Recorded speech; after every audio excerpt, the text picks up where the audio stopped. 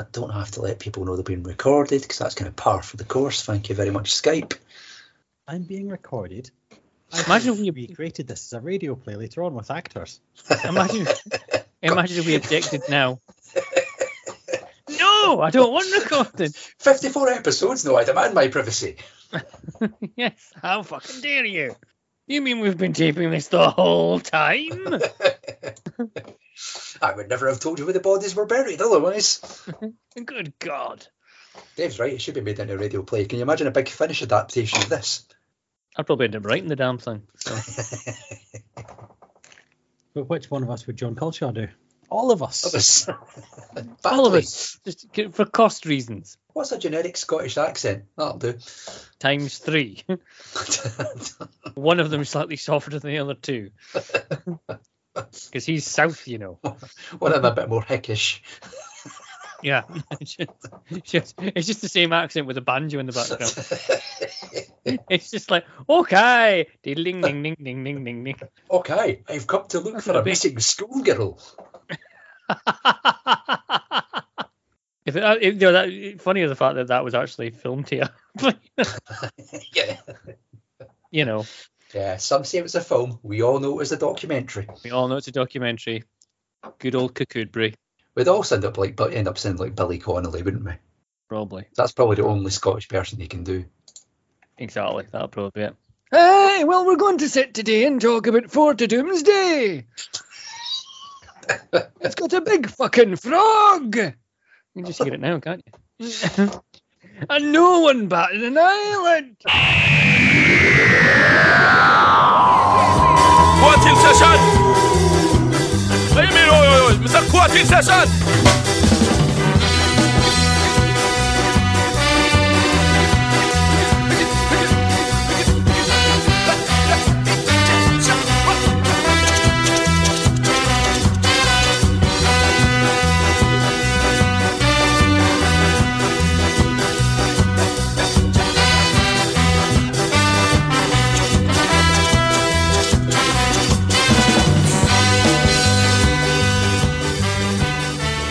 Ladies and gentlemen, welcome to the corner of Doctor Who fandom that thinks that this whole sorry situation could have been avoided if only the TARDIS had a large stock of pint glasses. It's the Polis Box, the podcast that puts Doctor Who in the dock. I'm Lee. I'm Dave. And I'm still Cameron, even after last month's trauma. The trauma's not over Probably yet. not, no. I'm anticipating more. Shall I get the safe space music out now? It might have to. Very early in the podcast, so... I've just come back from wandering around Kirtle Bridge in my pants and my dressing gown. That's before you saw the result of the vote. Pretty much, that's a usual Thursday. Chasing the ice cream van down the road. Yes, that's it. Yeah, we need to explain the fact that I have a window open and there is an ice cream van that comes around my village on a Thursday night now. So you might get a little ice cream tune at one point. So if that happens, don't worry, you're not dreaming it. We should point out to the listeners that you join us at the very, very start of Scottish summer, a few days shy of July. So we're sitting with our... Well, I've not got my window open because there's lunatics doing their lawns at like 8:15 at night, so that's not our option, so I'm going to sweat it out. You've got ice cream fans going past. Dave, you're leaving the sticks. Anything happening there? Nope, my window's open, the street's quiet. My neighbour is sitting drinking beer in his garden. That's it. I think that's because Dave lives high above the clouds. He does. He actually does. He does. He lives so high up a mountain. Dave lives so high up his hill that national football teams go there to acclimatise before South American World Cups. Yep. That's how they prepare. That's how. All to Mayfield, lads. We're going to play in Dave's back garden. Yep. And the worst thing is, after a night in the pub, I have to walk up the hill to get home. Through Mayfield. So this could be an interesting episode of the Polis Box. It could just be Dave left at the end because me and Cam have expired through heat exhaustion. We'll see how it goes. Possibly. Or I could just be running out this window trying to get a 99. One of the two. Well, you mentioned your trauma. You've mentioned your difficulties. This is a safe space. You're allowed to open up to the group. You've not had the best run of it recently, have you, Cam? Well, on this show or just generally in life? Well, you can share things with us, that's fine. No, it's just no. Well, I just seem to have been the sort of Carmageddon kind of like grumpy get at this podcast now, and I can assure people that wasn't always the case. It's just that they've turned me this way. It's a long-term project. I seem to have lost the last 5, 6. Not as many as that. I don't think you've definitely lost the last 2. Yeah. Quite I think you lost heavily. 3, then won 1, now lost 2 again. Yeah. Alright, okay. But you've had some whopping defeats in the last 2. I mean, It's been a not to rub it in. No, not at all. It's been a torrid time, Cam. You must be ashamed. Are your family still speaking to you? No. It's terrible. I'll write to them I'll write to Kyle eventually. He'll get the letters. He'll all be fine. Being told to burn them when they come through the front door. Don't open it. Don't open it. He's lost Don't the open vote it. for the Time Warrior. It's from your dad. Don't open it. It doesn't even like the stolen air from Germany's end. You're having nothing to do with him. Not until you're 18. No, until you're 18, you make your own decisions then. But for now, no, we're not having this. Well, 2 whoppers you've lost in a row. Shall we see if you can pull it out the fire, or if Dave will walk away with the match ball Well, with his hat trick of wins? judging by what you yourself have been saying on Twitter, Your Honour, I think we might know how it's going to go. But hey, it's not up to us. Okay, right, we're fucking doing this, are we? Oh, we're fucking doing what? Am I getting mutiny in my courtroom here? It's not mutiny, we're not on your side. You're From on him, our by the way. side. I'd just like to point out from him. Dave, what I said to you in WhatsApp earlier on was in confidence, young man. Hey, what? Wait a minute. Exactly. I in no way suggested at any point that I should use my other 5 Twitter accounts to influence the vote, just to break Cameron's spirit to see how low we could get it. See, this is just... I did not say that at all. This is just... This is how David Icke came about. You start to believe that this can... Whoa, right, objection. Don't You can't get your- object, you're the judge. I can, it's my courtroom, shut it. I'm not taking this from the man who encouraged his own son, his own son, his own spawn, his own flesh and blood, to vote in his favour, using your family to influence the vote. That was his own... That was his own decision. Is it only making contact? He's not allowed to speak to you. Yeah, that's just like your Twitter votes. That's what we do. It's like, can Dad come round on Thursday? Yes, no. That's the legal loophole which I've come to the conclusion of. Sat on a Christmas card. That's the only contact. Pretty much. I like that started off with you threatening to use sock puppet accounts to downvote Cameron's side, and ended with you shouting at Cameron. I don't know how that worked. I have no idea why either. Because partly, he can have sock puppet accounts to influence the vote, but then my son votes. It's for somehow complete. Yeah, your son who actually watches Doctor Who with you. Yes. Like he might actually have an opinion. He's not some random fictitious purpose. I'm the judge. I rule. Let's find out who you got in the last one then, Cam, because this could all swing in your favour. In the Polis Box, episode 53, we put the 11th hour on trial. Cameron, you were prosecuting it. That's the format. That is indeed the format. Dave, you were defending it. That's the winning side. Probably. Usually is. Let's find out how it went. Here we go. Okay then, so the results of the 11th hour poll. Guilty, 13%. Not guilty, 87%. Oh, Jesus. You know you can't go on thinking nothing's wrong. Who's gonna drive you home tonight?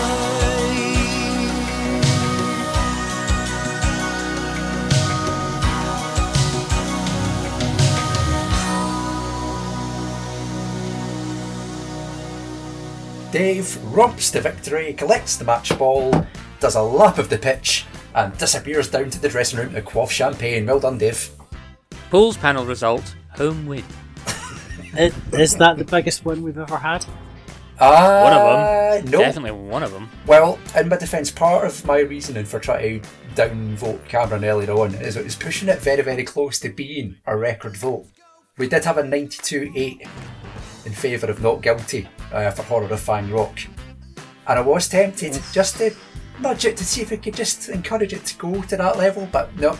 I stood back, I put my phone down, I walked away, and that's how it's ended up. 13 to So 87. two things on this score I'd just like to point out. Number one, now that we can sort of come clean in the courtroom and just basically the joke I made on Twitter about I didn't take notes until halfway through 11th hour because I was actually enjoying it is true. And I was like kind of going, oh yeah, I'm supposed to be hating this. And I'm just like kind of, oh, it's really good. Imagine such a thing as enjoying an episode of Doctor Who. I know it's absolutely off its wall nuts. It's an alien concept, man. It's an alien concept. I mean, whatever made that a good Doctor Who episode. And also, two, I'd like to point out in the recording that was a judge's candid in-person admission that he writes to rig the vote from time to time. Yep. No, I walked away. I've never done it. I never will. The thought process was there, McMenemy. The thought process was there. Yeah, the thing is, he pointed out that he's able to, and he might be willing to rig the vote at one point. Yeah, he just hasn't done it yet. We're technically 2/3 of the way there. That's how fascism starts. Yep. Come the War Machines vote, I will be donning my black shirt, I'll be standing on my balcony, and every single Twitter account under the sun, I will commandeer and vote not guilty. The only time I will do it. The only time. What you like to hear from a judge that he's going to one day put on his black shirt and head out onto the balcony. Ladies and gentlemen, welcome to tonight's location, Nuremberg. We're not doing Let's Kill Hitler. No, we've done that, have we not? Too soon. Well, I've done that as well. Yeah. Right, I think I won. You did? Aye. It's funny you've got a knack of doing that, Dave, isn't it? Yeah. Was that not a time when then a guy would have defended Hitler? Oh dear. Never mind. Aye, there's still time. The door's not closed on that one. Right, shall we get on with tonight's episode then? Probably better. Let's do it. It's time to go back to 2014, the rock and roll years, and ask that age-old question. What came first, the exoparasite housed in amniotic fluid, or the egg? As we put Kill the Moon on trial. The moon isn't breaking apart. Well, rightly, it is breaking apart, and rather quickly. We've got about an hour and a half. But that isn't the problem. It's not infested. What are they then, those things? Bacteria. Tiny, tiny bacteria living on something very, very big. Something that weighs about 1.3 billion tons. Something that's living, something growing. The moon isn't breaking apart. The moon is hatching. The moon's an egg. We don't do anything. I'm sorry, Clara, I can't help you. The Earth is my home, the moon's not my moon. Sorry. Whatever future humanity might have depends upon the choice that is made right here and right now. I am asking you for help. Sorry. Well, actually, no, I'm not sorry. It's time to take the stabilizers off your bike. We can kill this creature or we can let it live. We don't know what it's going to do. We don't know what's going to happen when it hatches, if it will hurt us, help us, or just leave us alone. If you think we should kill the creature, turn your lights off. If you think we should take the chance, let it live. Leave your lights on. You walk our earth, Doctor. You breathe our air. You make us your friend, then that is your moon too, and you can damn well help us when we need it. I was helping. What, by clearing off? Yes. Yeah, well, clear off! Go on! You can clear off, get back in your lonely bloody TARDIS, and you don't come back. Gonna leave a light on for me. I'll be there before you close the door to give you all the love that you need. Gonna leave a light on for me. 'Cause when the world takes me away, you are still the air that I breathe. I can't explain, I don't know just how far I have to go. But darling, I think the key, just leave a light on for me. Kill the Moon was written by Peter Harness, directed by Paul Williamshurst, and produced by Peter Bennett. It stars Peter Capaldi as Doctor, Jenna Coleman as Clara, Ellis George as Courtney Woods, Hermione Norris as Captain Lundvik, Tony Asoba as Duke, Phil Nice as Henry, and Christopher Dane as McKean. It was broadcast on Saturday the 4th of October 2014 and was watched by a total audience of 6.9 million people. Cameron, you're prosecuting Kill the Moon. Yes. Dave is therefore defending it. That's the format. That is indeed the format. Before we get started, because we didn't do it last time, shall we go to listen to our evidence? We probably better. Let's do that, because that is also the format. Oh no, but what if none of the listener evidence agrees with me side and it's all for Cameron? Ah well, let's find out. This is the law! Chapter 1!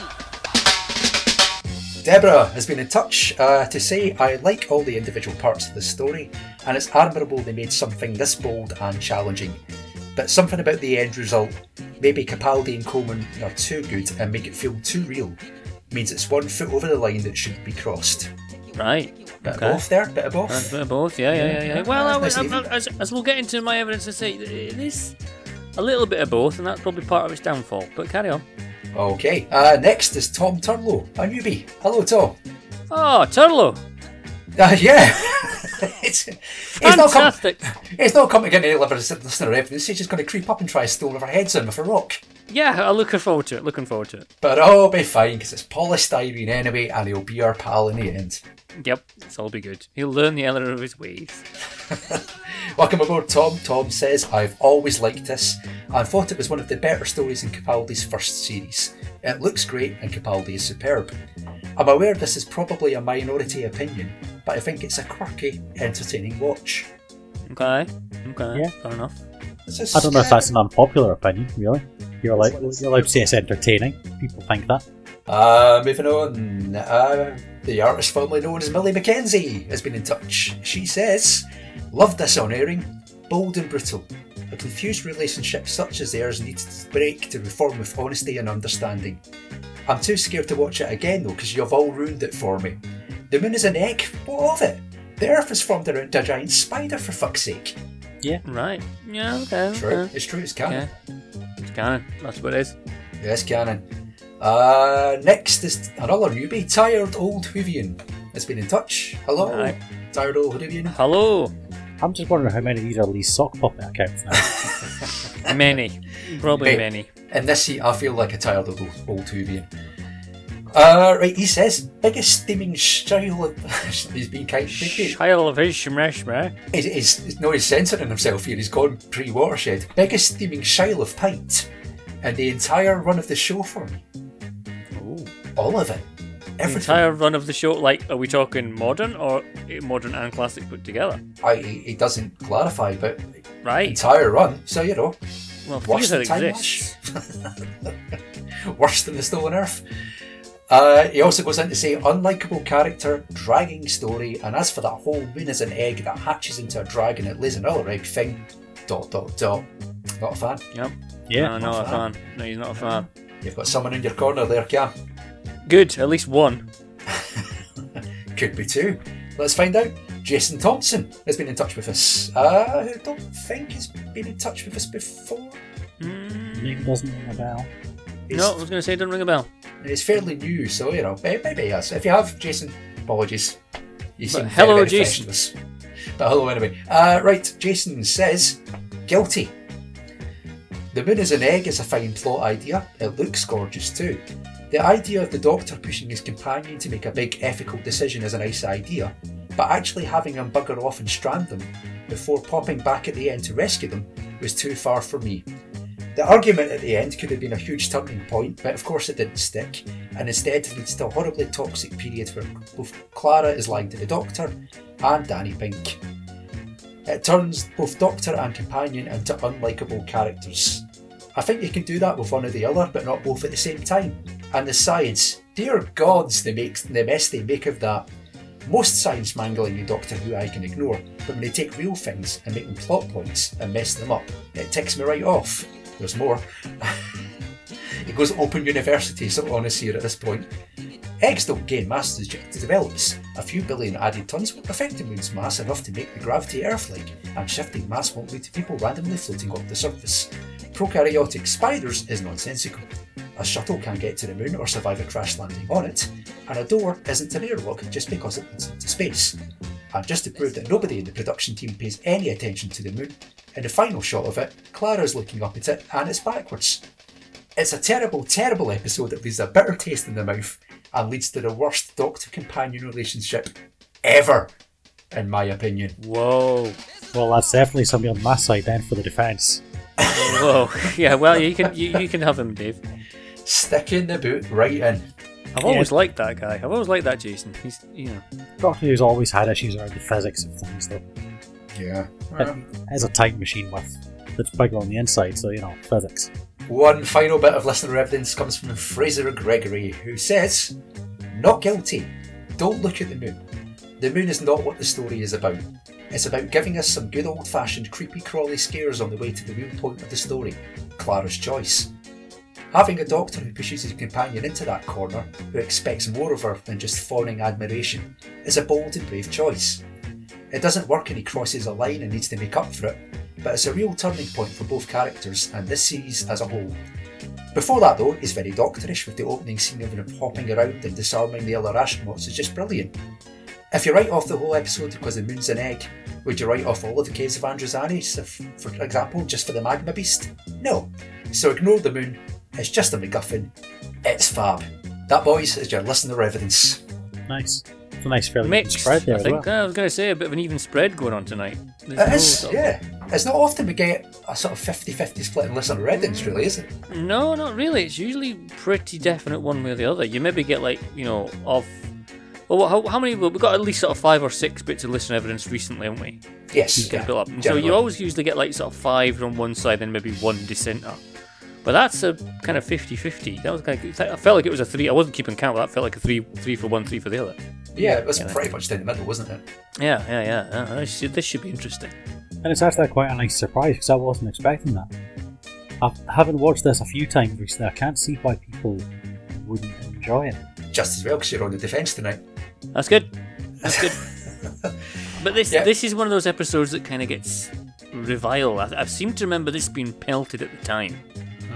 There was this. I'm trying to think of Capaldi ones that kind of got a good kick in. This was definitely one of the ones that got a good kick in at the time. Yeah. I know I say this about most episodes that aren't a biggie or the pits, but I think this is going to be a genuinely close one tonight. Aye. In terms of the public vote, at least. So that would be good. It'd be good. And then Lee'll get his sock puppets to count, and then it'll suddenly go, way, not guilty. One he's decided to avoid on the most will lose because that's what he does. That's what he does. Yeah, not. That's what he could do, but he doesn't do it. Obviously. Look, yeah, obviously, it's just an idea that's in his head.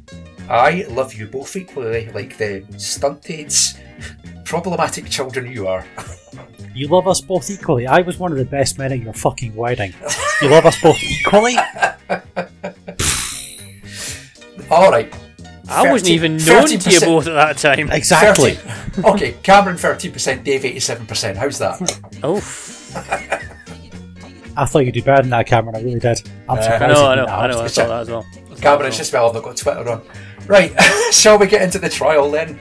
Let's get into the trial because it's the format. Cameron, do you want to kick us off? Do you want to give us the first point for the prosecution against Kill the Moon? I will do so gladly. Right then, okay. The first thing we really need to talk about with this episode is, and it's a general feeling that I get with this, and I'll say this, I won't give this a complete, absolute arse kicking. I don't think it's as deserving, it's not like, the poster boy for terrible Doctor Who that maybe some of the public gallery put out for. But what it breaks is, it starts off so well, and then falls so badly. I don't think there's certainly a modern Doctor Who story that builds itself up so brilliantly, only to fall completely 10 stories down flat on its face, as this. The opening 5 minutes with Clara's whole thing about broadcasting to the Earth, and we need to make this decision, and we need to do this, that, the next thing, because to save one life or the entire of humankind, blah blah blah blah. You've got questions already about what that's all about, and it's a fantastic lead-in. But then I would argue that there's gradually through this episode, it takes it from that kind of height to just complete and utter nonsensical trash at the end. And I think you can pinpoint the exact moment when this story just completely collapses in on itself. It's the moment that Capaldi, brilliant actor though he is, has to deliver with gravitas the line, "The moon is an egg." I mean, I'm not talking about it as a plot point, and I'm not doing it. I know a couple of people in the public gallery were saying, if you just concentrate on that moon is an egg thing, then it feels like you're just picking a point in it and it's a MacGuffin, etc., etc. But there's a moment where it completely goes. You're now being asked. Up until now, it's been like almost a reprise of Alien, and now you're being asked to consider this other fantastical thing that the moon's an egg. And that for me is the moment. From that moment onwards, this story just completely goes into free fall and splats on the pavement outside at the end. All right. So basically, first point is the amount of promise, and then the actual payoff. Now, you see, when I was watching this recently, like yesterday, when he gets to say that line, my thought was, that's the kind of thing you dream of when you're a young boy wanting to be Doctor Who. You can get to be in a scene as the Doctor and just turn and go, "The moon's an egg!" And it's an honest and actual line that you're saying, seriously, in a science fiction program, that the moon's an egg. And it's completely mental and it's fun. Because Doctor Who should be fun. And you're right, the start of this episode, this story is very Alien-esque. And it's dark and it's spiders and cobwebs and jump scares. And then it comes back to being light and Doctor Who. You can come out from behind the couch now, kids, because the Doctor's being an idiot. The moon's an egg! And it kind of lightens it back up. Because I think if you kept it that dark for the entire episode, it would have just been really bleak and depressing. So I think as much as it's a bit of a throwaway cheap line, it raises the level so that it's still the Doctor being the Doctor, rather than we're all going to die, so now we need to decide whether we're all going to die or we're going to kill this new life. Which is it? Because that's very, very dull and dark. And I think you need the Doctor with his yo-yo and the moon's an egg, because his role in this is to lighten it up. Everyone else throughout this is really serious. The woman astronaut, really serious the whole way through. Hates everything about everyone. Clara, moody. The teenage girl, moody as fuck. So the Doctor's role in this story is to inform things and lighten everything up. That's what his role is. So that's why I say is the moon's an egg. Because yes, it's a stupid comedy line, but that's the Doctor's role in this story, is to be the stupid comedy one. The one who's bouncing around to test the gravity. The one with the yo-yo. The one that dives in the amniotic fluid. The one that says the moon is an egg. That's his role in this. And it's not often that the Doctor gets to be the Doctor, but also almost the comic relief. Because it is a very serious story, and it's very seriously told. But we need something to lighten it, because otherwise it would just be a dirge the whole way through. It's certainly a neck snap of a tonal shift, though, do you not think? Oh yeah. But that's what the Doctor does. And I can appreciate what you're saying. There's a certain contrast to be made with the Doctor, his yo-yo, and bouncing up and down, going, I am an alien who travels in space and time and tests gravity by looking like he's trying to moonwalk, literally. Yeah. But you're basically, throughout the entire story, going, fine, they've gone to blow up the moon because the moon's fragmenting. That is an interesting idea. Or on a writer's table, that is an interesting kind of thing to go with. What if the moon was to just break up and disappear? Fantastic. And then you get the idea of, right, they're going to send nukes to the moon to destroy it completely, to return ties to it. Regardless of the scientific basis behind that, which I think is probably going to be not particularly true, fine, we'll skim on that, because, if we picked at science and Doctor Who all day, then you get no stories at all.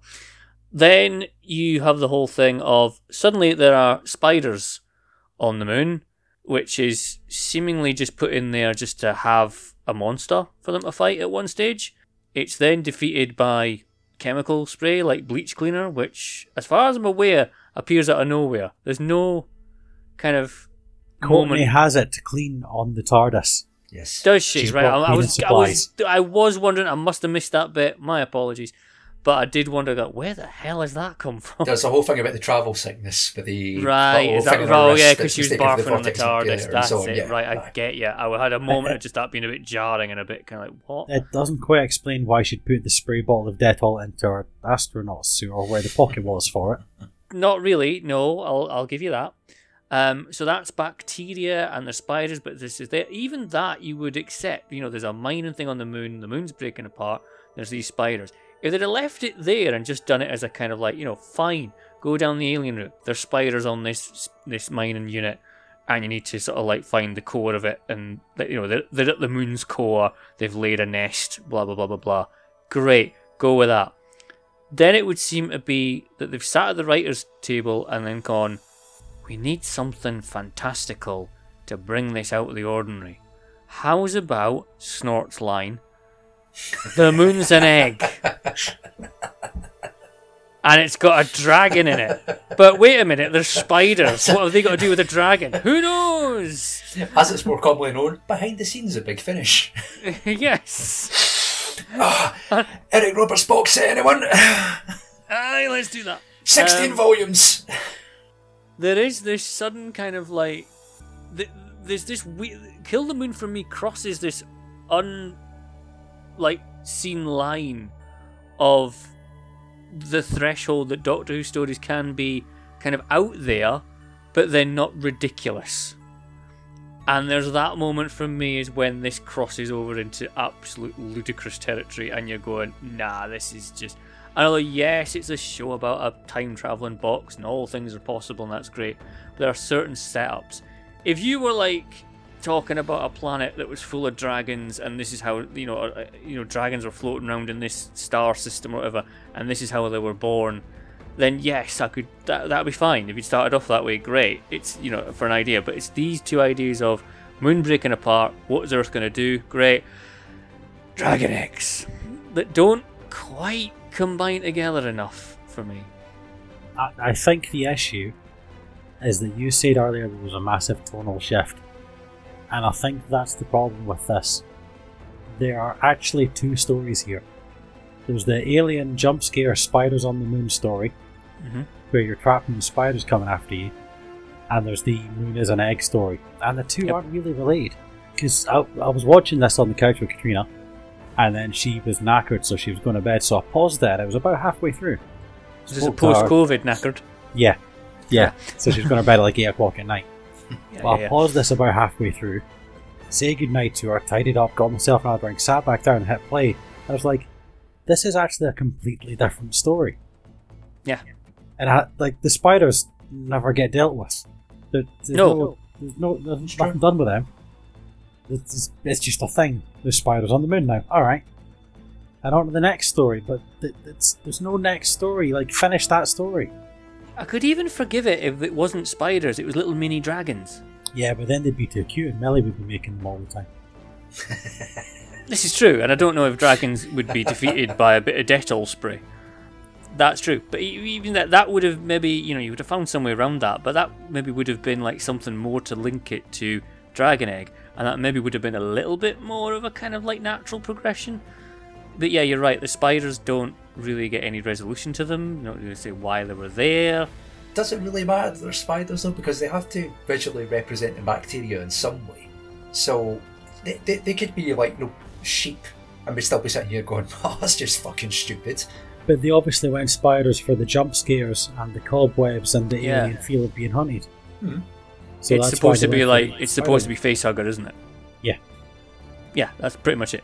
It's like a larger scale version of a facehugger. Which again, if you did 45 minutes of spiders on the moon, that would be a great episode. Yeah, this is what I mean. This is what I've said at the start. This starts off brilliantly, and the core idea of it, of the moon's breaking apart and Earth's tides are fucked, then that is fine. That is a cool basis for a Doctor Who story. But then you end up with arachnids in the UK in space.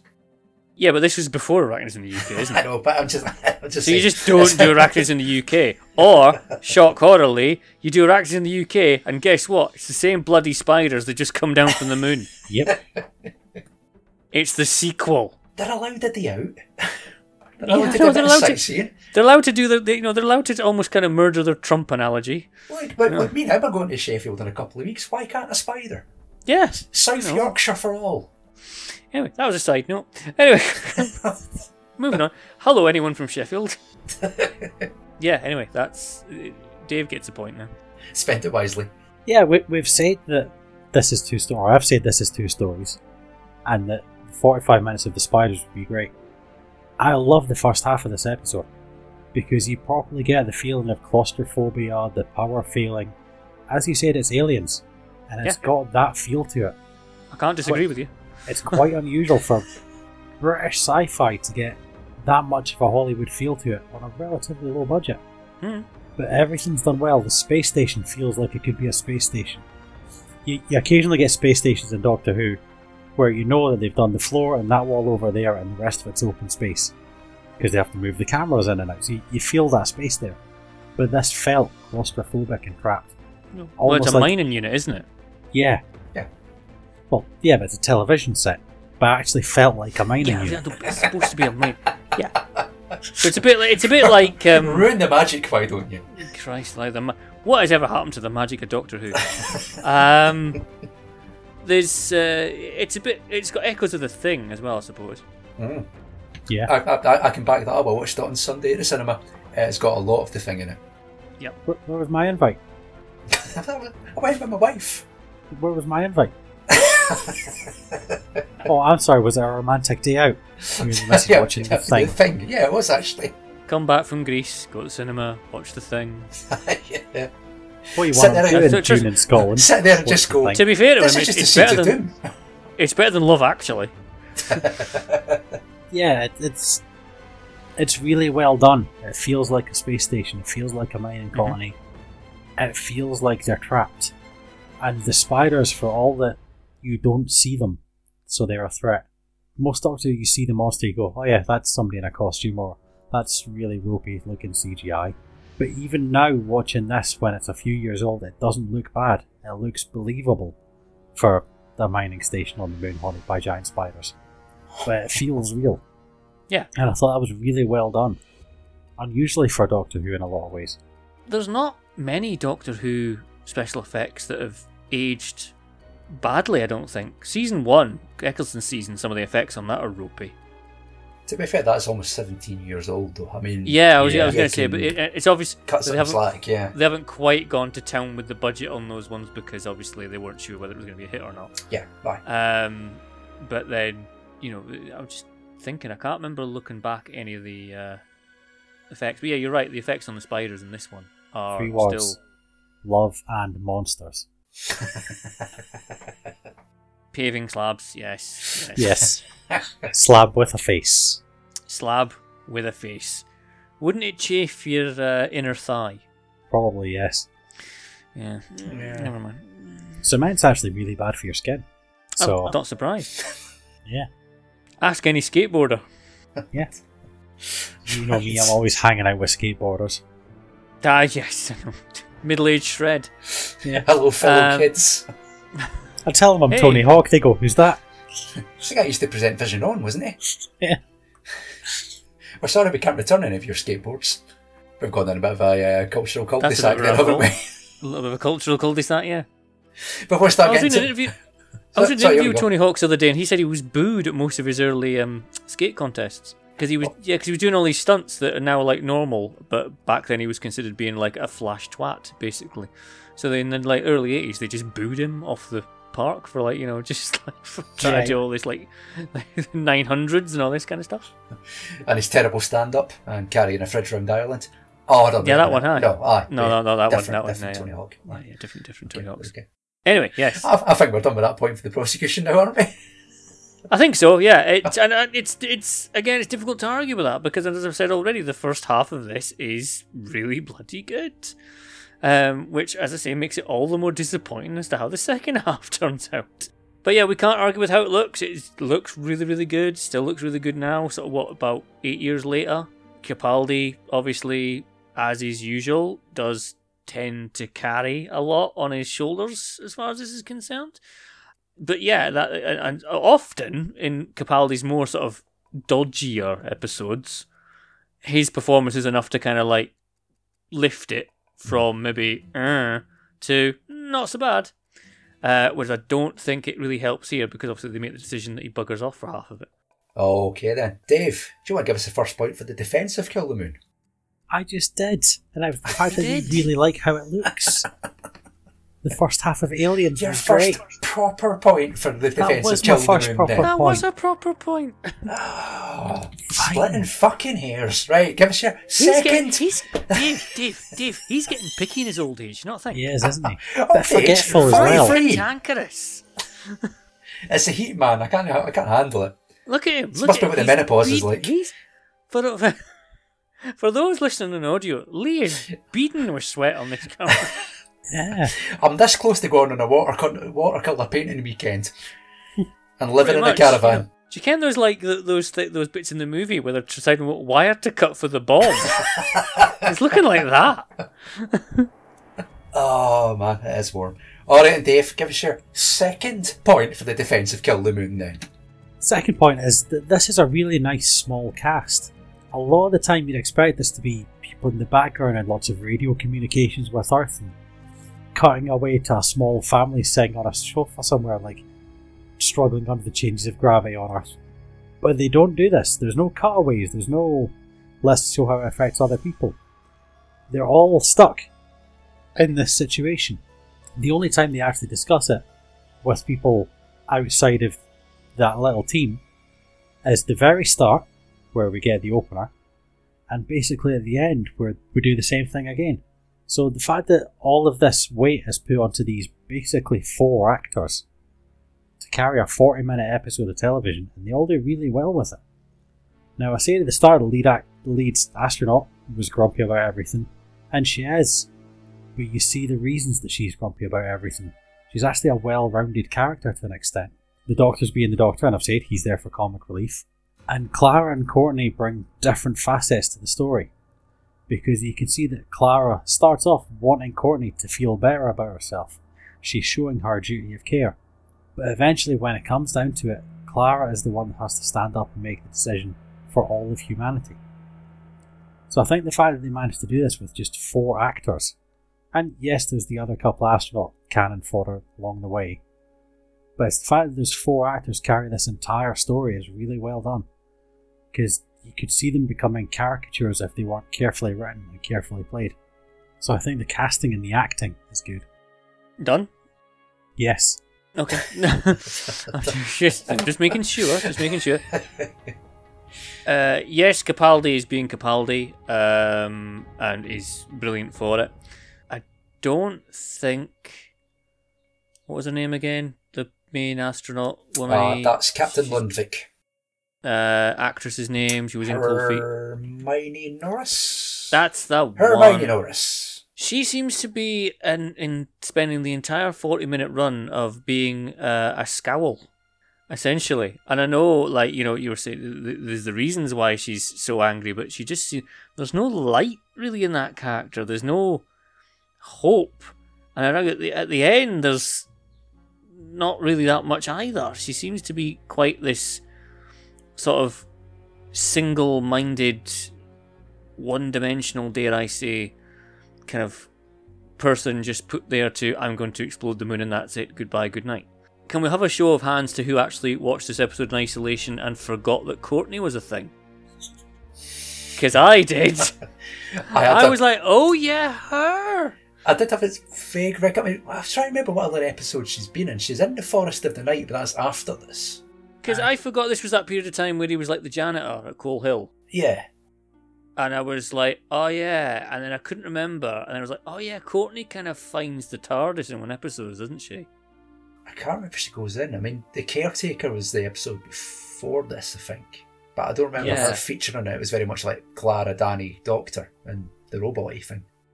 Yeah, the little laser cannon. I mean, they could be referring to like a unshown episode, one of these, you know, kind of gaps in between the two where they took her off on a trip. But like I say, I can't remember her featuring before this point. So Big Finisher furiously scribbling now. The Courtney box set. Basically, it's going to be 10 hours of 4 CDs or whatever, and this voice just going, I'm going home, I want to go home. You know, that's why they still release them on CD, so it's a nice shiny reflective surface for all the coke. Yes, exactly. Our lawyers would like to point out that if any of the Big Finish staff are listening, it's true, isn't it? It's true. Oof, I'd like to point out that it's just the judge that said that, not me and Dave. Yep. Thus negating us from any legal action forthcoming. Yep. We would never, Dave and I would never, ever, ever, ever suggest that anyone at Big Finish is involved in recreational drug use. You're certainly, but you're after a job there. Yeah, well, no, exactly. I wouldn't say anything about that. They're all lovely, lovely people. And I think that I Cameron admire deserves them a job there, not just because I think he'd share his coke with us. Calm down now. It's a Pablo Escobar of Curtle Bridge, I've heard. Exactly, yeah. He can get his hands on anything you want. Not just, Him and Neville, drug cartel. Me and Neville work together for these things. But yeah, I make all these trips to Lockerbie just to get a call. Anyway, just don't get stopped on the A74. Where were we? Drugs. No. Courtney was Courtney, yes. Courtney, characters. Courtney is effectively in the same mould as Adric in the fact that she's a pain in the arse. It's kind of like she is the archetypal whining teenager who, I'd like to point out, by the way, not all 15-year-olds are whiny and obsessed with their phones. Just in case anyone should be listening over my shoulder at this particular moment in time. It won't be, he's on his phone. Exactly, yeah. So it's just, there's often kind of that thing of, if a character was that bad and that kind of much of an absolute pain to be with, and the Doctor obviously has not really, shall we say, any warm inclination towards Courtney, why the hell is she on the TARDIS? You'd boot her out. Because the Doctor's trying to make amends with Clara for the way he treated Courtney last time.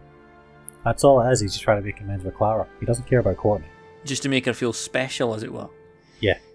Yeah, because he told her wasn't special, and that's what spirals out into what seems to be a diet of white lightning. You know, can we not have had Courtney just have a bottle of white lightning with her for this entire episode?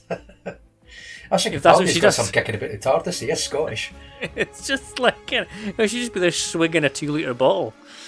It's just gradually getting progressively more and more drunk as the story goes on. Fighting all the spiders with her bare hands. Yeah, just fucking hoofies.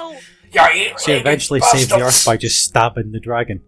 Yeah, just kind of just jamming a bottle into its throat. It'd be amazing. That would have made this far, far better. Yeah, I mean, I know what you were saying. It's a small cast. 2 of them are cannon fodder. We know that much. Astronaut Woman just kind of just grimaces throughout the entire thing. If we're going to call Tennant's Doctor an absolute dick, then surely this is Capaldi's peak of being please. pure dick. Yes, well, I know we've been through this before, especially season 4 Tennant. Then we can sort of say that this is probably Capaldi's main dickhead moment here. Clara, I always thought, was a little bit righteous and whiny as well.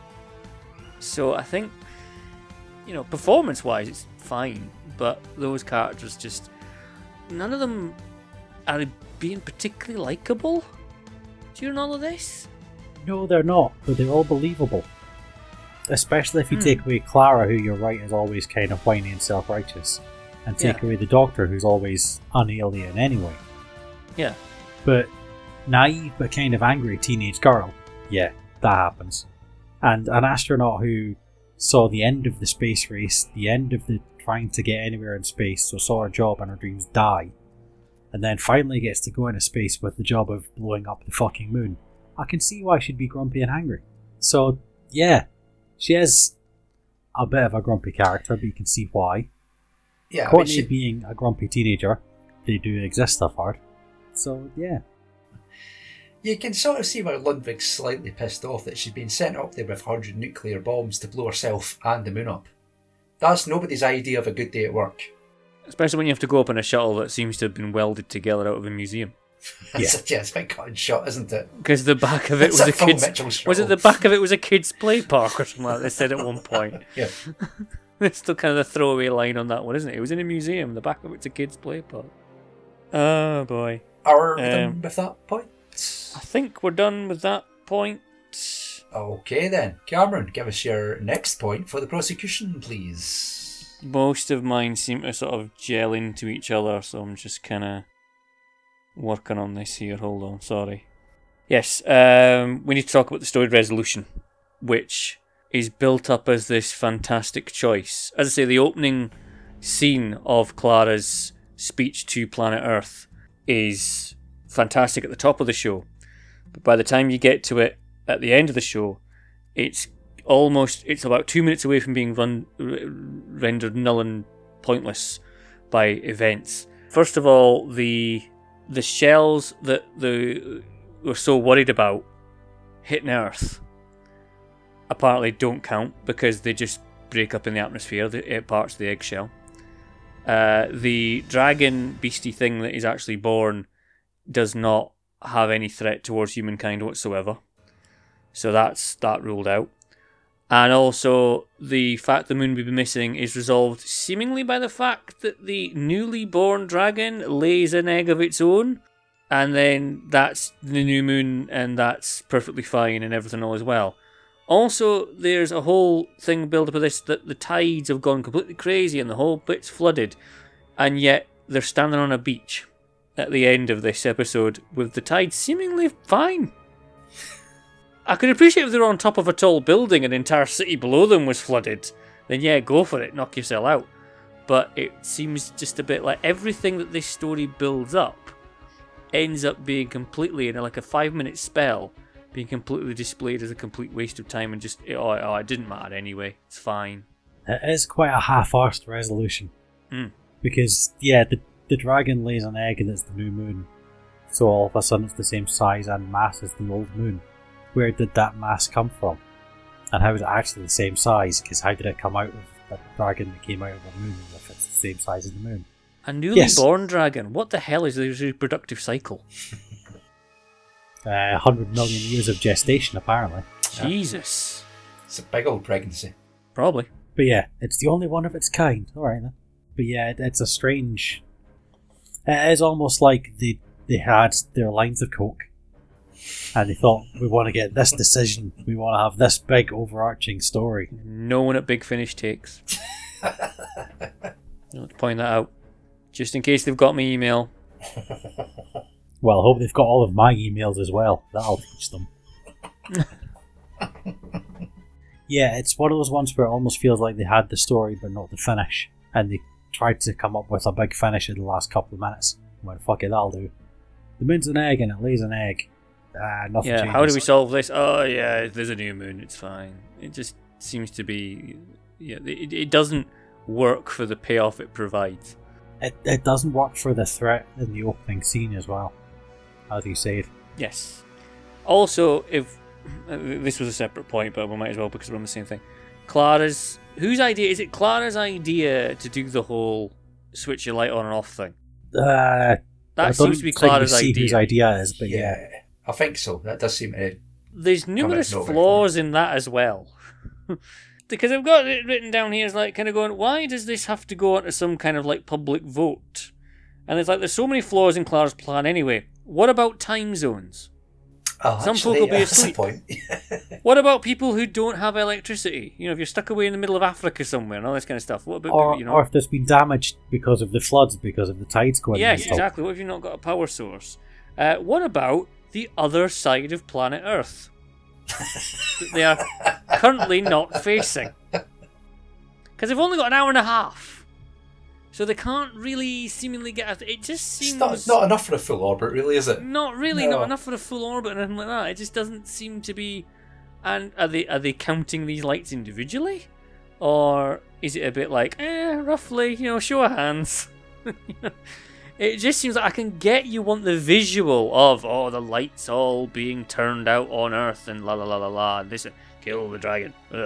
I can get that. You want that visual bit, but when you look at the actual logistics of that idea, that too seems rather half baked for anything. You're just going off the idea of people having votes for things, aren't you, Cameron? I don't know why that could be.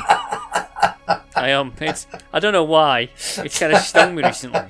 I don't think I really want that to happen now. I'm all for dictatorship. Cameron was in Kill the Moon, be one light left on, and that'd just be his front room with Kyle sitting there flicking the light switch on and off. Yes. I'll vote for you, Dad. I'll vote for you. It's family. We stick together. I see him on Thursdays.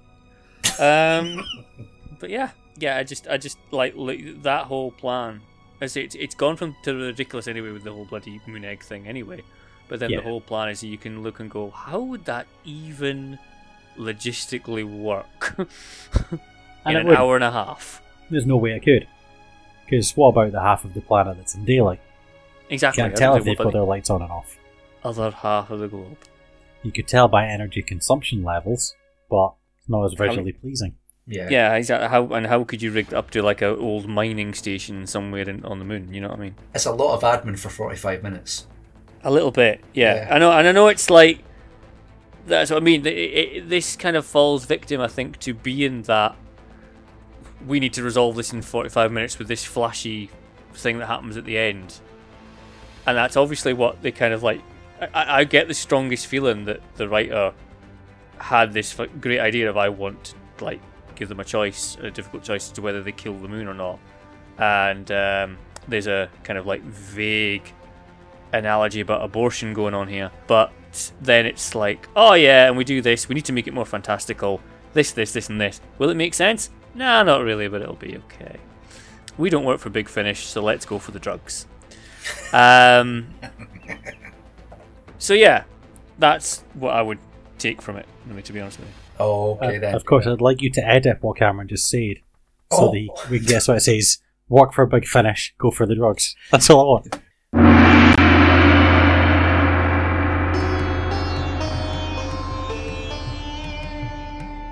Work for Big Finish, go for the drugs. Drugs.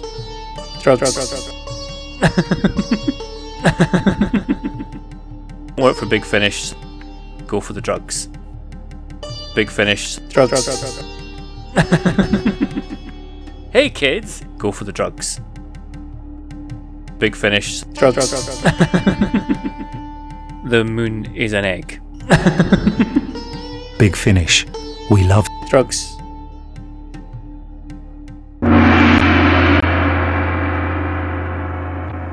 Are we done with that one? I think we're done with that one. I'm rapidly burning through my points here. Are you doing a Richie?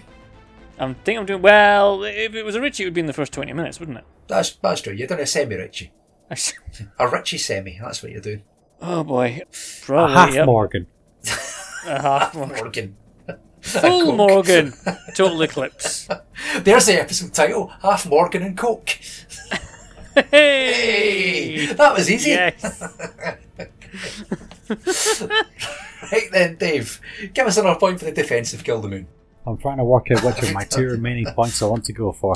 Okay. I think I've only got 2 as well, and they're kind of half ones. Alright. There's a secret third story here, which is the commentary on humanity's relationship with space exploration, which is kind of touched on but not massive. It comes in at the end, where the Doctor says this is what will make humanity go to the stars again. And I think it's something that Doctor Who has always been trying to get people to do, is to look up to the stars, want to go there, want to explore. And it's a lot of the time in sci-fi it's done in a futuristic setting so that one day we will be in the stars. But Doctor Who almost makes it so that if we start now, we will be there soon. And it's not done often enough in sci-fi that these things have to have a beginning. So you've got like Star Trek First Contact, where they go back in time to see first warp speed. You've got the ones where they go back in time to see spaceships being launched. But it's not often the things comment on the way we are at the moment, where there's not a lot of space exploration, and what there is paid for by evil billionaires who just want to measure their dicks with each other, or possibly go back to their home planet. And I think it's really... Jeffrey Bezos. Sorry. Yeah. Well, I think it's nice that Doctor Who says humanity should want to explore and should spend the money on it because it's worth it in the long term. And it's nice to see Doctor Who do that, rather than just view it as something that we have accomplished in the past because it's a story set in the future. Yeah. So there you go, small point. I can't really argue with that point without saying, no, we shouldn't go anywhere different. We should stay on this planet. Bugger out of space. What the fuck's there? Nothing. So yeah, I can't really say anything. I'm happy. Why do I want to go outside Cuttle Bridge? Pluto. What's that in Pluto? Fucking moon's an egg. Fuck that. I wouldn't even go to Burnley. Fucking Mars. Too hot. Yeah, I can't really argue against that. It's no, as I say, I can't. You can't, can you? Yeah. Not really, no. Okay. Not really. It's like, it is what it is. Yeah, space exploration's cool, kids. And it is, and we don't do it often enough. This is how you break him. You hit him with a romantic point about space. He's got nothing. Got nothing. No cynicism to come back with. Nothing. Nope. No cynicism. No cynicism. Okay then, next point for the prosecution. Cameron. I'd forgotten when I was watching this about how much of this story is of a 45-minute runtime is kind of done by the 35-minute mark. Because this kind of like ends, we get the resolution at the beach, and then there seems to be another sort of 10 minutes of Clara and Danny, and Clara shouting at the doctor, and them being horrible human beings to each other, or well, horrible humans and Time Lords to each other. For a story that this episode's based on, it does kind of run out of gas quite quickly, and they seem to have to kind of pad out the last 5-10 minutes. I can see what you mean by that, and you're sort of right.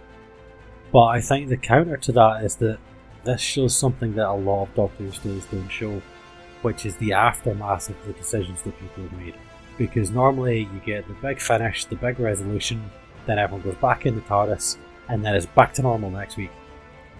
Whereas this story actually shows that Clara is struggling with what she went through, and she needs aftercare from the Doctor. But the Doctor isn't capable of treating her like a human being, because he's not one. So she has to go to somebody else who is, which in this case is Danny Pink. So he can see that she's gone through something terrible, and she's made a decision under huge duress, and he goes, yeah, I know what that's like. I've seen that look before, on my face, which is a great trick, I doubt he did. So I think it shows that there's an aftermath to these things, and there's a follow-up that we don't usually see in Doctor Who. So yeah, you're right, the main story is resolved after 35 minutes. But unlike normal stories, we actually get to see the fallout from it. It's like you don't get to see what happens after things happen. It's just, yeah, back to normal. Let's all go home, see you next week for a new adventure. Whereas this actually shows that she's carrying stuff with her that she's gone through. And it's quite unusual for Doctor Who to show that. I thought it was unusual, apropos nothing, I thought it was an unusual episode to have that kind of assistant having a breakdown. You felt, and it is really good. The scene itself is quite good when she has that argument with the Doctor, because it is very much believable that she's having this kind of, and it's well performed. But it seems, when I'm going with a point here and I've just lost it completely.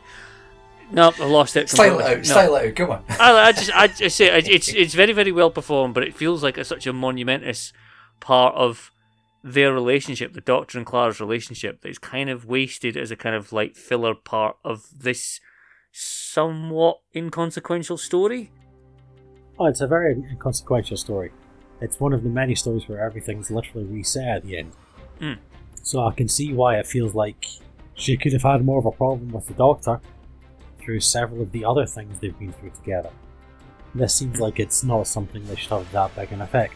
Yeah. It's not so much sort of the resolution of all these events, it's the actions leading up to it that do the damage. The abandonment. Yeah, and which will get me to my next point in a wee minute. Okay. But not before Dave has his point. Well, my final point kind of feeds off your point there. It's like we plan these things.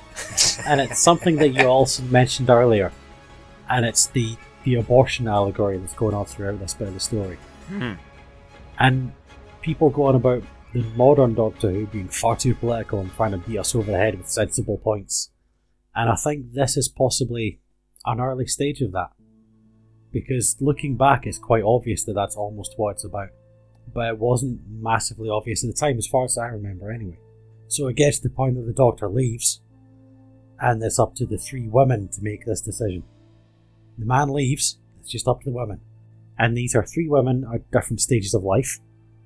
So you've got the women with kids, you've got the women who might have kids soon, and you've got the kid. So it's a full-on witches' coven they've got assembled. And they have to make this decision about whether a being should live or die. And it's not their kid, but it's very allegorical for that. So I think it's quite well done the way they've done that. And I think, again, that ties into why she needed the aftercare. Because it says that people are making these huge decisions. And it might not have a big effect on the rest of the world. Everything might be the same as normal for everyone else. But for the people that make these decisions, it can have long-lasting effects, and they need help and they need looked after. And I think that's a really good thing for Doctor Who to try and say. Because as I say, they don't really go into the aftercare much. Every character that meets the Doctor and travels with him for any period of time must have so much mental and emotional damage. Look at Donna, who now can't remember her time as a Doctor, or her ears will melt and she'll die. Until the 60th anniversary comes around. Yeah, but you've got all these people that have seen things and done things that they can't talk about, and they have to deal with them on their own. And it's a nice change for the Doctor to show that these things affect the companions afterwards. It's very much a new series thing, this, though, isn't it? I mean, it's never... I know it's not really touched on really up until this point in the new series, but the classic series, there was no kind of, here's the aftermath of this story, or here's the immediate aftermath of this story. It's like Dave says, everything's fine now, reset button pressed, back in the TARDIS, off we pop. Next story, next fun adventure. I'm trying to think of anyone who might have left with like PTSD. Tegan, maybe. Well, yeah, I was going to mention this in my summing up, but now's a good time to say it. Yeah, the only time this has really happened before is with Tegan. Not to the same kind of massive meltdown extent. No, well, maybe. No. But maybe it does, because she does break. She does Yeah, decide, yeah. this she's is like, enough now, I'm off. She says she's seen so much death. Yeah. But to an extent, all of the companions have seen mortal danger. They've seen people they care about die. They've seen planets die. They've seen civilizations die. Some have seen the literal devil. Yeah, true. Yeah, Rose. So yeah, you can see they would need aftercare and support, but it doesn't get mentioned that often, and that's a really nice thing about this story, is that it does mention the need for aftercare almost. Yeah. Which would probably be a really, really depressing Big Finish spin-off. Just the companions said in therapy. They'd be brilliant though. Can you imagine them all sat around kind of going, my name's Turlo, and I travelled with the Doctor between this year and this year. And originally, first of all, I wanted to kill him. And then we got along okay. But then, I probably left before I genuinely did kill him. Never mind the behind the sofa thing in the Blu-ray box set. This is going to be the on the sofa one they do for the new series. You want, you want to just know it's some something. Basically, he dumped me on a beach in Norway with his genocidal clone. I was expected to just get on with my life. Get on my life, because there'd been, my life was complete because I'd been handed a sexy version of the Doctor that I could live with, and it'd be all great. But every time I looked at him, I could see that it wasn't the real one. And I started to resent him for it. And eventually I just hated him. And that's why the marriage didn't work. Like, that's... And tell me, Dodo, what's your story? I went for a holiday in the country. By the time we came back to London, he fucked off. But then I was out of contract. Pretty much. Perry's would be interesting. Christ, can you imagine? There's so much to unpack there. Yes, that would be something. Started with being strangled, ended with being married to Brian Blessed. Married to Brian Blessed, but halfway through having your mind ripped out. That one, that'll be fun. It'll be fun. Then you could work out where exactly Bonnie Langford came into it. Poor Mel.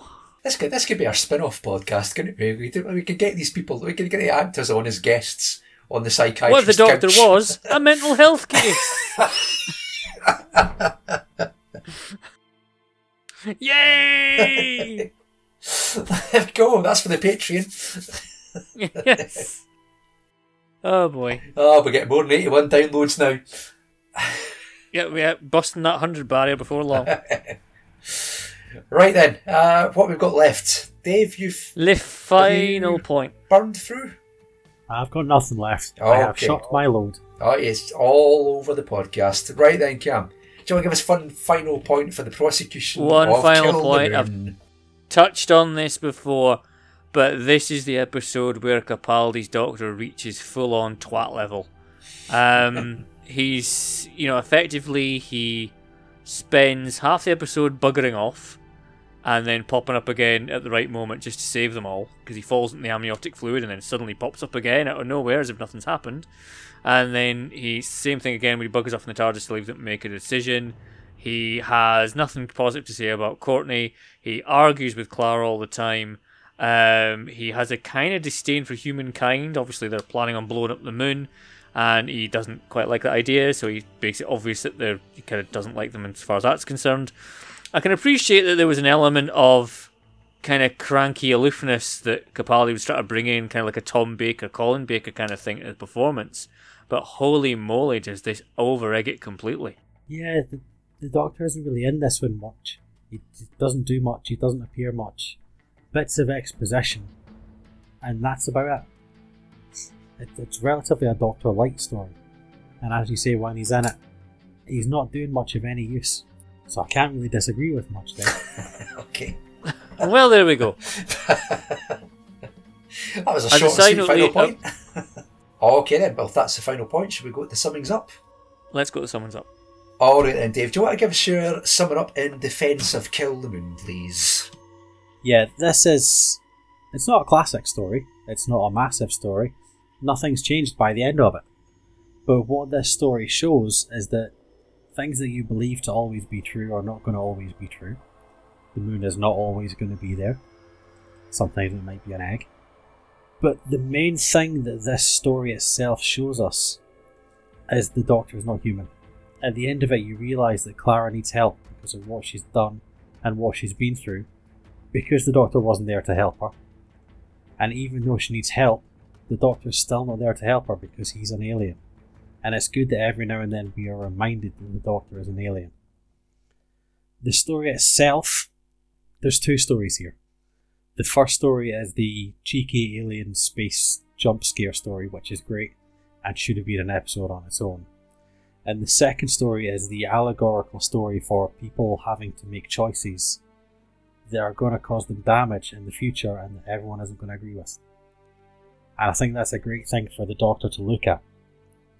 No matter what side you come down on the pro-life, whatever you want to call it, abortion debate, you have to see the choices people make when they're placed in really, really unbelievable situations are going to affect them. And it's nice that the Doctor covers that. So it's not great, it's not a classic, it doesn't change anything overall in the universe, but it shows that we should be nicer to each other and we should give each other more respect. Because it does start with Courtney needs to feel like she's special, and everyone needs to feel like they're special. So if we just spend a little more time making sure that everyone around us was a bit happier, we were a bit nicer to each other, and a bit more supportive to people after things have gone wrong, the world would be a nicer, more hopeful place with a dragon egg for the moon. And that's why I think this is not guilty of crimes against Doctor Who. Be nicer to each other, be supportive of each other, make each other feel special. Counter that, Cameron Phillips. The moon's a fucking egg. Let's have your summing up for the prosecution. As I said, it's impossible, as I said at the top, it's impossible to kick this story right from the start. And, I'm not going to stand here and say this is a, travished waste of 45 minutes of my life. Because I think there's the biggest crime against Doctor Who that Kill the Moon has is it starts off so well and then jumps the shark completely. Jumps the dragon, jumps the space spider, whatever you want to call it. It plummets groundward quite quickly in its own gravitational pull.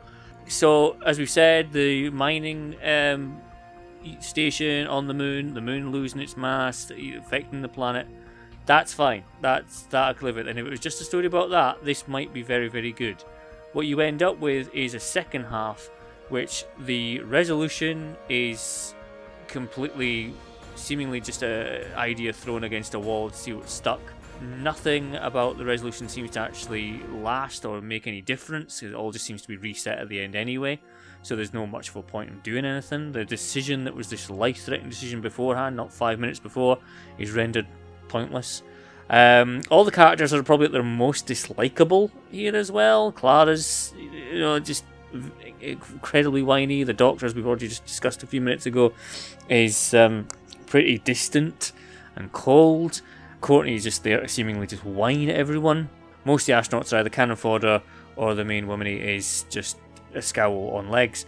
That's just really about it. I say it promises so much and then just delivers on nothing at all as far as Kill the Moon goes.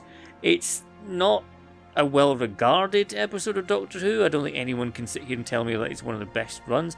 Capaldi's had a few duffers, not loads, but I'd argue this is definitely in that bunch of duffers. But when Capaldi's hits his stride, you get stuff like, Hellbent, which is fantastic. He tries his level best to work with this, but I don't think even his abilities can pull this one off. For that reason, for promising so much and then delivering so little, it's guilty of triumphs against Doctor Who. Okay then, that's two very strong summons up. Shall we be beholden to the format and go to the verdict? We shall, and it's going to be anything that pisses off Cameron, anything that sends Cameron over the edge. Shall we go to the complex ridden verdict? Yes. Okay. Hear ye! Hear ye! The court's in session. Now here come the judge. Here come the judge. Alright, so let's try and sum up Kill the Moon. An episode, as we've seen tonight, from evidence from the public gallery and indeed at the time from reviews after the original broadcast, which is one of those genuinely divisive stories that can go either way when brought before our courtroom. We have what appears on the surface to be a scaled down episode, a small supporting cast, and 3 main locations, something we usually associate with an underwritten mid-season budget saving exercise. What we end up with is Doctor Who doing things that it's hinted towards in the past but never carried through on. There's an argument made in this courtroom this evening that the whole motion of the moon being an egg is absurd and it mangles its scientific angle, which would be true if it weren't for 51 years of previous of absurd notions and bullshit science, the very foundation of Doctor Who. It's a daft idea, sure, but as with most things in this episode, it's a background piece to serve the crux of the episode, the relationship between the Doctor and Clara. We've seen episodes before deal with the notion of what would happen if the Doctor wasn't around to save the day, which are usually undercut by being played out in a parallel universe or having the Doctor turn up at the last minute when all hope seems lost. This throws the switch the other way. The Doctor, as we eventually find out, manipulates the situation in order to test his companion, leaving sole responsibility in their hands. It's done, as Millie said in Listener Evidence, in a bold and brutal way. The Doctor coldly, methodically, perhaps cruelly, throwing Clara in at the deep end to see how she responds. We're still in the early stages of Capaldi's Doctor arc here.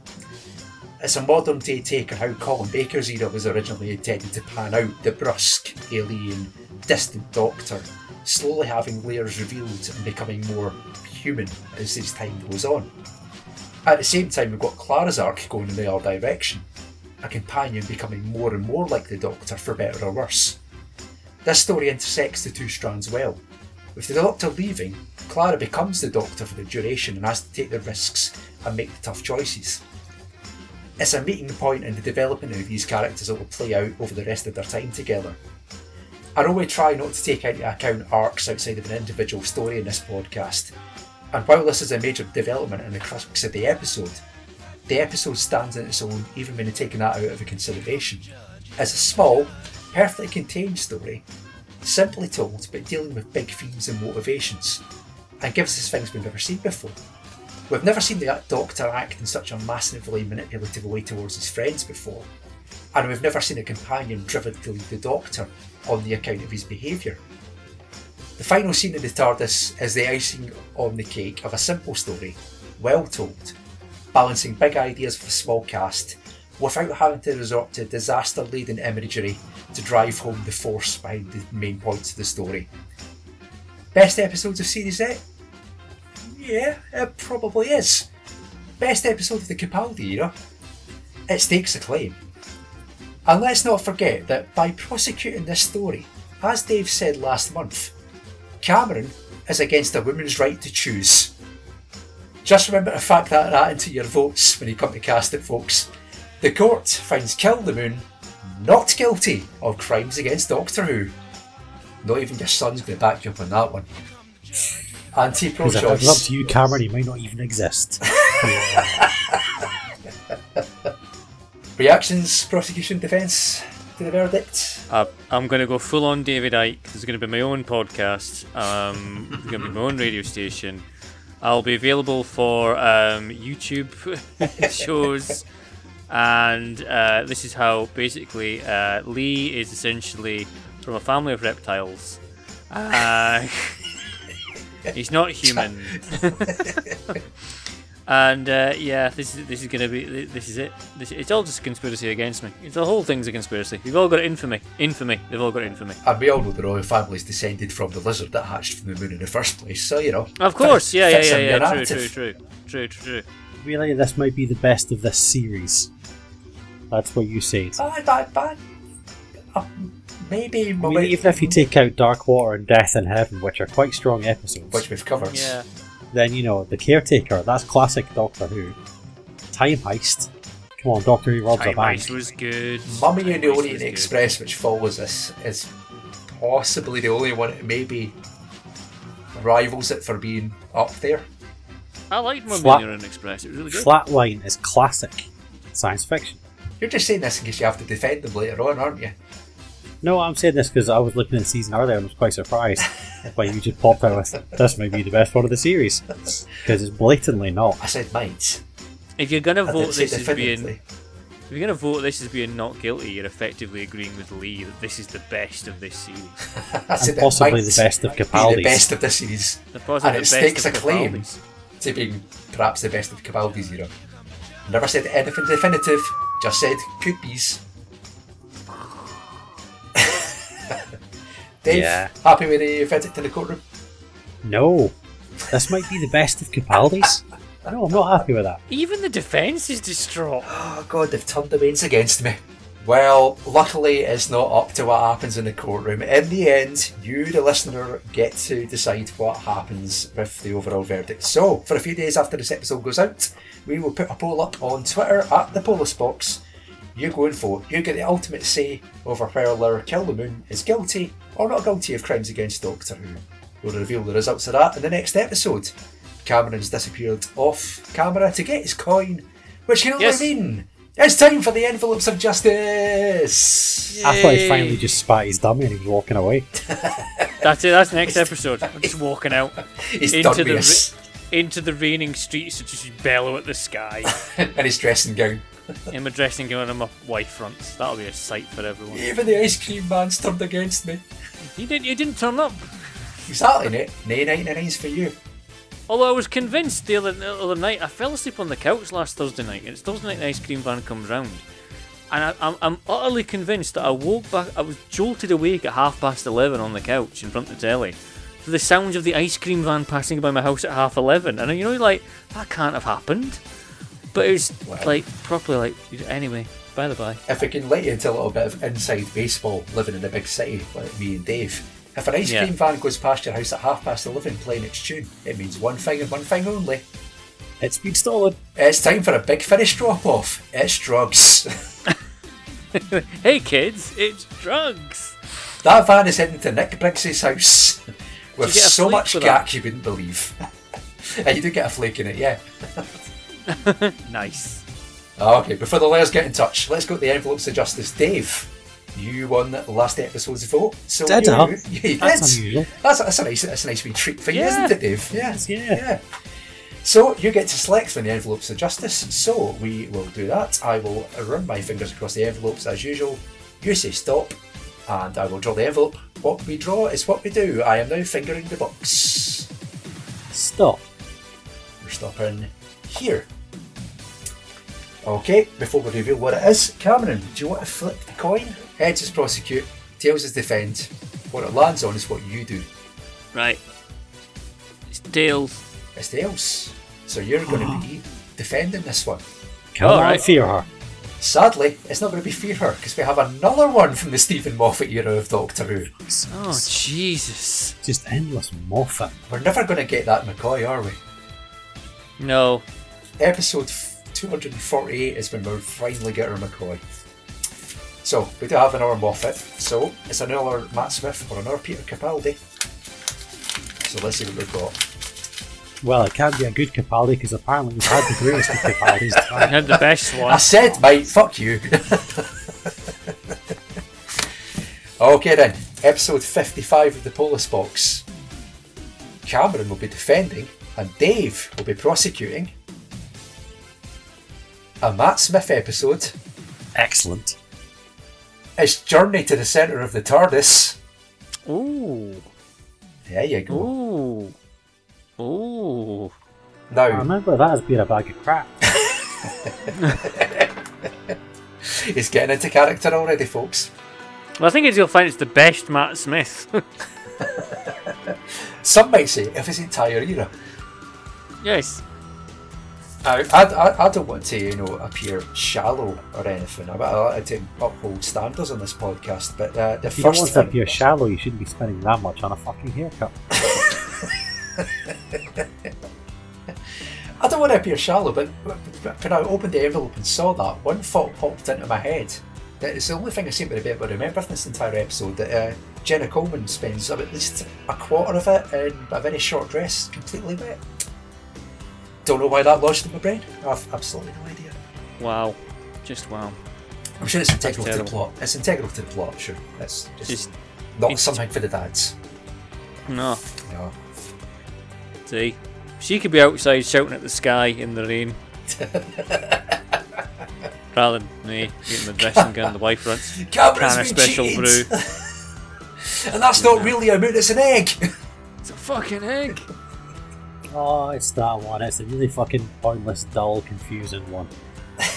Oh, we've kicked it off already, have we? A little sneak preview of what to expect next time, folks. If I was it 20 past 10, let's just stick it on now and do the whole thing in real time. It's so long since I've been able to stick the boot in one of these. Well, now's your chance. Now's your chance. You're back on the Happy back in the days. dark side, Dave. So much fun. So there we go. Here we go. So there we go. That's what we're going to do in episode 55 of the Polis Box. It will be Journey to the Centre of the TARDIS from Series 7 of Doctor Who. In episode 54, we've just covered Kill the Moon. As we said, it's up to you. The final decision rests with you, the listeners. We'll put the poll up on Twitter after this episode goes out at the Polis Box on Twitter. You get to decide whether Kill the Moon is guilty or not guilty of crimes against Doctor Who. We'll reveal the results next time. In the meantime, this has been a somewhat fractious at points, but ultimately we all love each other. That's what we take away from this. We have to make each other feel special and be nice. Until the next time. I'm taking away that you've got some wrong-headed ideas about the best Capaldi. That's kind of my takeaway of the evening as well, to be honest with you. That is Yeah. the main takeaway tonight. I said might. The fuck? I said might. Fucking I hell. think the judge has been ordering from the ice cream van at 11:30 night. That's how I watched this episode last night. Just tied the belt round my arm and let the smooth gold liquid take me into a special Capaldi place. Because what's more Edinburgh than that, eh? Aye. Yep. There we go. It's That's such a perfect day. I'm glad I spent it with you. Anna Flake and Nick Briggs. Oh, such a perfect day. That's it for episode 54 of the Polis Box, folks. Thanks for listening. Thanks for downloading. If you started listening, thanks for jumping on board. I've been Lee. I've been Dave. And I've been Cameron, shouting at the night sky. At an egg. An egg. It's a fucking egg. It's an egg! Why can't you see this? Wake up, sheeple. It's an egg. Good night, everybody. Ah.